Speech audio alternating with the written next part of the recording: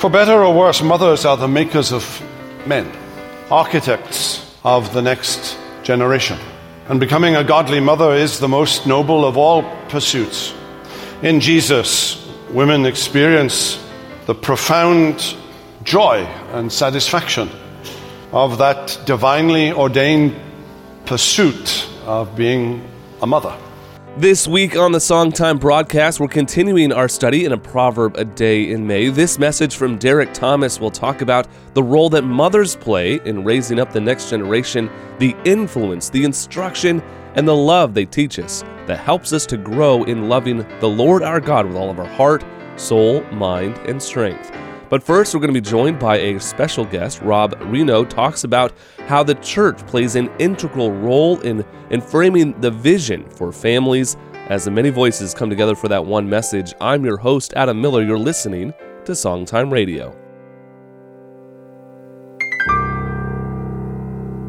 All month long, we're talking about wisdom from the book of Proverbs. It's a proverb a day in May, and much of this wisdom is distilled down into how to train up a child in the way he should go so that when he is old, he will not depart from it. That is our theme verse for this series from Proverbs 22, verse 6. It's all about parenting and grandparenting. It's passing on our faith and our understanding of how to love the Lord our God with all of our heart, soul, mind, and strength, and teach that diligently to the next generation. We're privileged to be joined today by Rob Rienow, who is the author of a new book called Visionary Church, How Your Church Can Strengthen Families. He's also the founder of Visionary Family Ministries, a ministry that I highly recommend. It's a real joy to have him as a part of the many voices for that one message. Rob, thank you so much for joining us today. Thanks, Adam. I've been looking forward to our conversation. Why don't you get us started by telling us a little bit about you, your background, and your foundation that you work with to help families understand the importance of what they've been entrusted with, this gift that God has given to us of family, of this tight-knit community that is a place for the gospel to flourish. Sure. Well, our ministry came out of our own struggles in our own home. Amy and I have been married almost 28 years. We've been blessed with 7 children. 4 boys and 3 girls. Our eldest 2 are married and off the payroll. And then our youngest is 8 and a second grader. So we're a big group with lots of happiness and joy and problems, daily problems. And so we're really in need of God's mercy and God's grace in our own family relationships. And it was at the 10-year mark in our marriage. This would have been 2004. Where God had to really bring me to a place of brokenness and repentance. I was a youth pastor those first 10 years. And as a youth pastor, the number one passion in my life was passing my faith to other people's children. Mm-hmm. So I'm praying with other people's children. I'm reading the Bible with other people's children. I'm taking other people's children on retreats and mission trips. We're doing lock-ins. Do you remember lock-ins, Adam, with junior hires? Yeah. This is a horrible idea. Nobody, okay, even the name itself should tell you this is a bad thing. But okay, we're doing all this stuff. We love youth ministry, but the problem was I'm praying with other people's kids and I'm not praying with mine. Mm-hmm. I'm reading the Bible with other people's kids. I'm not reading the Bible with mine. I was intentionally discipling other families and neglecting mine. Mm-hmm. And God brought me to this place of repentance. And as it says in Malachi 4 and Luke 1, turned my heart to the ministry of my family and just convicted me, like you just said, that my ministry for God began with the souls that God had entrusted to my care. So we've been on this journey ever since, asking God to help us live that out and then sharing that message from God's word with families around the world. Mm. I'm glad you touched on that. I'm really excited about this book of Visionary Church because when you think about parenting, you think about families, you even think about marriage, sometimes we have this tendency to think of them in isolation, all right? So that here's my marriage, here's my family, here's my work, and here's my church, and they're like a compartmentalized plate. Don't let any of the foods mix in. You don't want to have this conglomeration of everything. You want to keep everything in their neat little cubbies. But really, all of those fall into the community of the church. And for many families, for many cases, I think that when we don't see that as the central focus, the church is a place where families can come and families flourish, we are really setting ourselves up for failure. Yeah. And this was a huge thing that I missed in my church ministry, understanding that God has given a biblical responsibility to the church to equip the home. Ephesians 4:13 says that the task of the church leader is to equip the saints for works of ministry. Now, unfortunately, a lot of times as church leaders, we think, well, that means I need to train the volunteers at church, right? Equip them for ministry at church. And that's fine. But marriage, being a husband, being a wife, that's a ministry that God has called you to. It is an important ministry, and it is a tough one. So the church has to have a plan to equip you for your ministry. Is being a parent or a grandparent a ministry? It is. It's a great commission, disciple-making ministry for God. And so the New Testament church, you know what they did? They trained couples. They trained parents how to be the primary spiritual trainers of their kids. So just like you said, our mission at church, our church family, and our mission at home, our family that God has put us with, these two things go together for the advance of the gospel. We've been talking with Rob Rienow, who is the founder of Visionary Family Ministries. He's written a book called Visionary Church, How Your Church Can Strengthen Families. It's a great resource and a great ministry. If you want to find out both about his ministry and his books, please give us a call. It's 508-362-7070. That's 508-362-7070. Well, today we are continuing our series in a Proverb a day in May, challenging you to read through the book of Proverbs over the course of this month. Just one chapter a day, and each month brings forth its own sort of wisdom. And this week, we're going to be focusing in on the theme of the role mothers play in helping us grow into maturity. My mother was a great influence in my life, and with Mother's Day yesterday, it's a great time to stop and think and reflect upon all of the things that our mothers have taught us.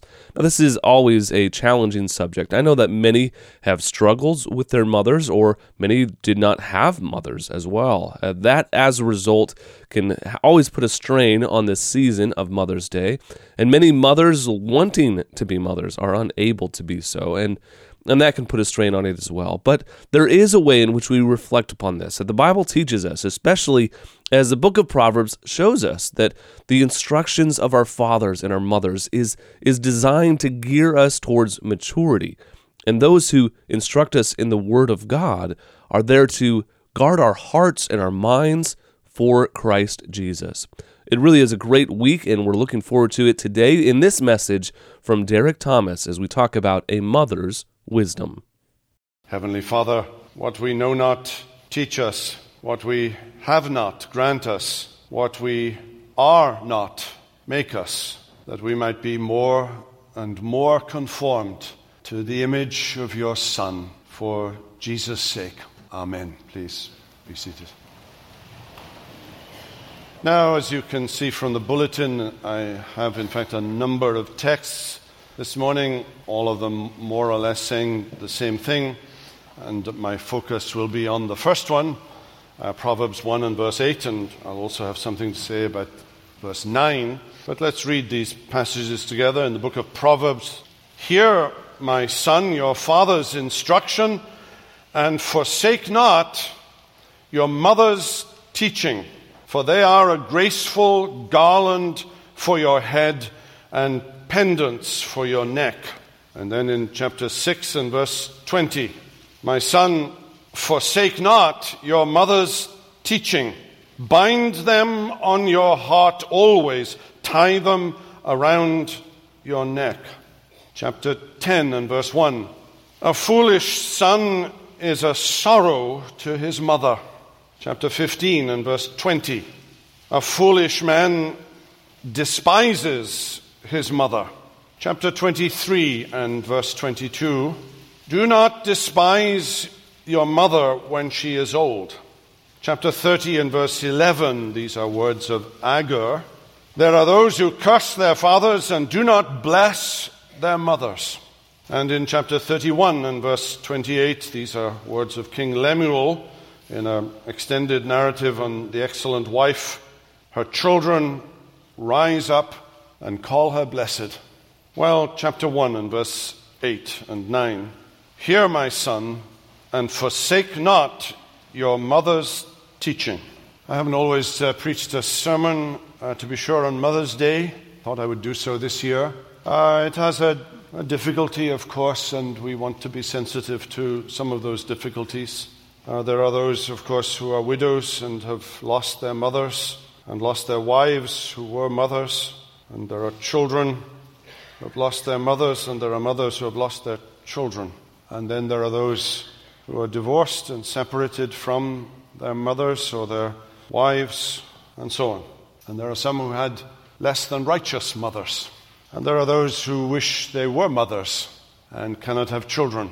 And for some have adopted the marvelous route of adoption, and others not so. And you are in good company, of course, with Sarah and Rebecca and Samson's mother, at least initially. For better or worse, mothers are the makers of men, architects of the next generation. And becoming a godly mother is the most noble of all pursuits. In Jesus, women experience the profound joy and satisfaction of that divinely ordained pursuit of being a mother. Proverbs 1:8 tells us that even kings bow to their mothers. This is Solomon who's speaking. And if you turn back, or you needn't turn there, I'm just going to read one verse, to 1 Kings chapter 2 and verse 19, we read, So Bathsheba, this is Solomon's mother, Bathsheba, so Bathsheba, and you remember, this was not an ideal home. It was not an ideal marriage under any circumstances. Bathsheba went to King Solomon to speak to him on behalf of Adonijah. Adonijah was another of David's sons like Solomon. And by the end of the chapter, Adonijah would be dead because he tried to usurp Solomon's throne on 2 occasions. And Bathsheba went to King Solomon to speak to him on behalf of Adonijah, and the king rose to meet her and bowed down to her. This is his mother. Then he sat on his throne, and he had a seat brought for the king's mother, and she sat on his right. Solomon knew how to treat a lady, for sure. And he knew how to treat his mother, for sure. I want us to see 4 things in this proverb today. The first is that this proverb recognizes family. I want to make a general point. We could easily miss it, of course. But this proverb is recounting a certain social family structure of a father and a mother and children, a marriage, a family. And what I want to say, by way of a general comment, is that this is a biblically ordained society.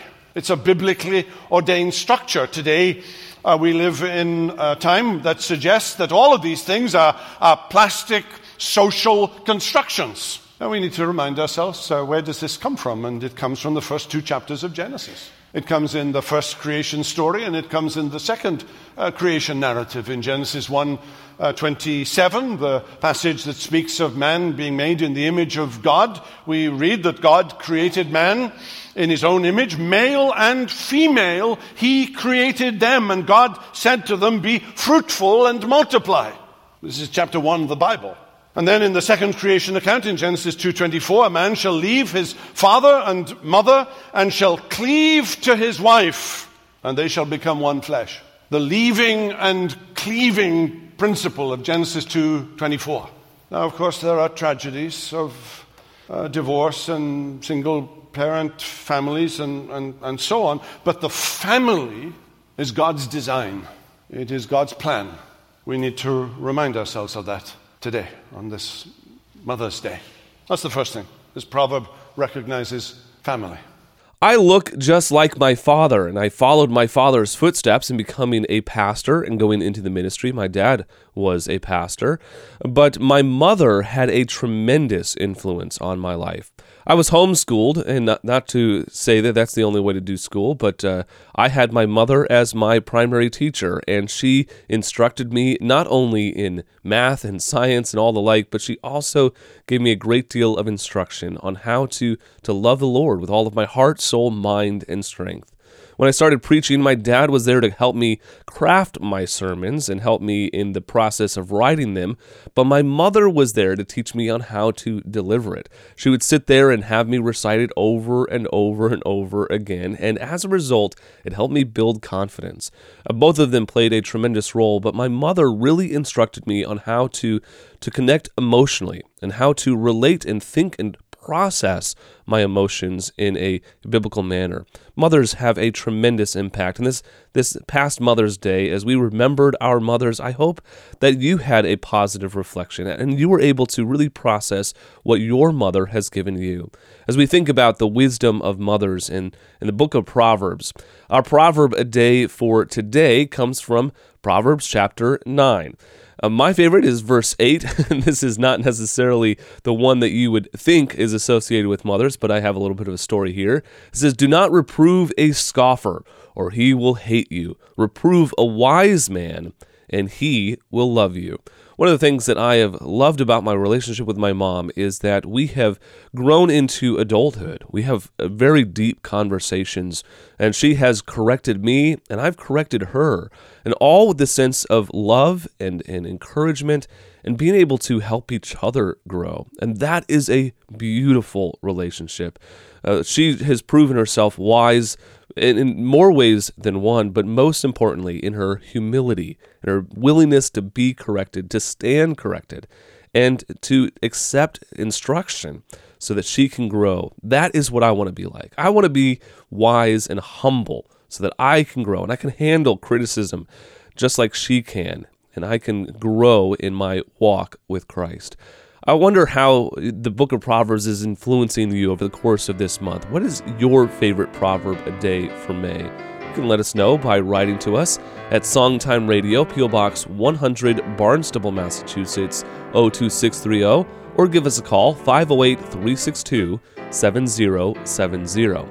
Coming up this Saturday, we still have a special Definitions Conference with Dr. Ted Tripp and his wife Margie, along with Dr. James Manganello, to talk about how to train up a child. You can find out more information and register online by heading over to our website at songtime.com. Be sure to follow us on social media, and don't forget to tune in again tomorrow as we continue our study here with Dr. Derek Thomas, talking about the wisdom of mothers. A mother's instruction is to be heeded, and it's a general word, a word that is often associated in Scripture with the idea of discipline. And then it goes on, "And forsake not your mother's teaching." This is the word Torah. On behalf of everyone here at Songtime and our late founder, Dr. John DeBrine, who has always encouraged you to grow in grace so that you won't groan in disgrace, we want to thank you for listening. From Cape Cod, I'm Adam Miller with our theme verse for this whole series here in May. Proverbs 22:6, "Train up a child in the way he should go. Even when he is old, he will not depart from it."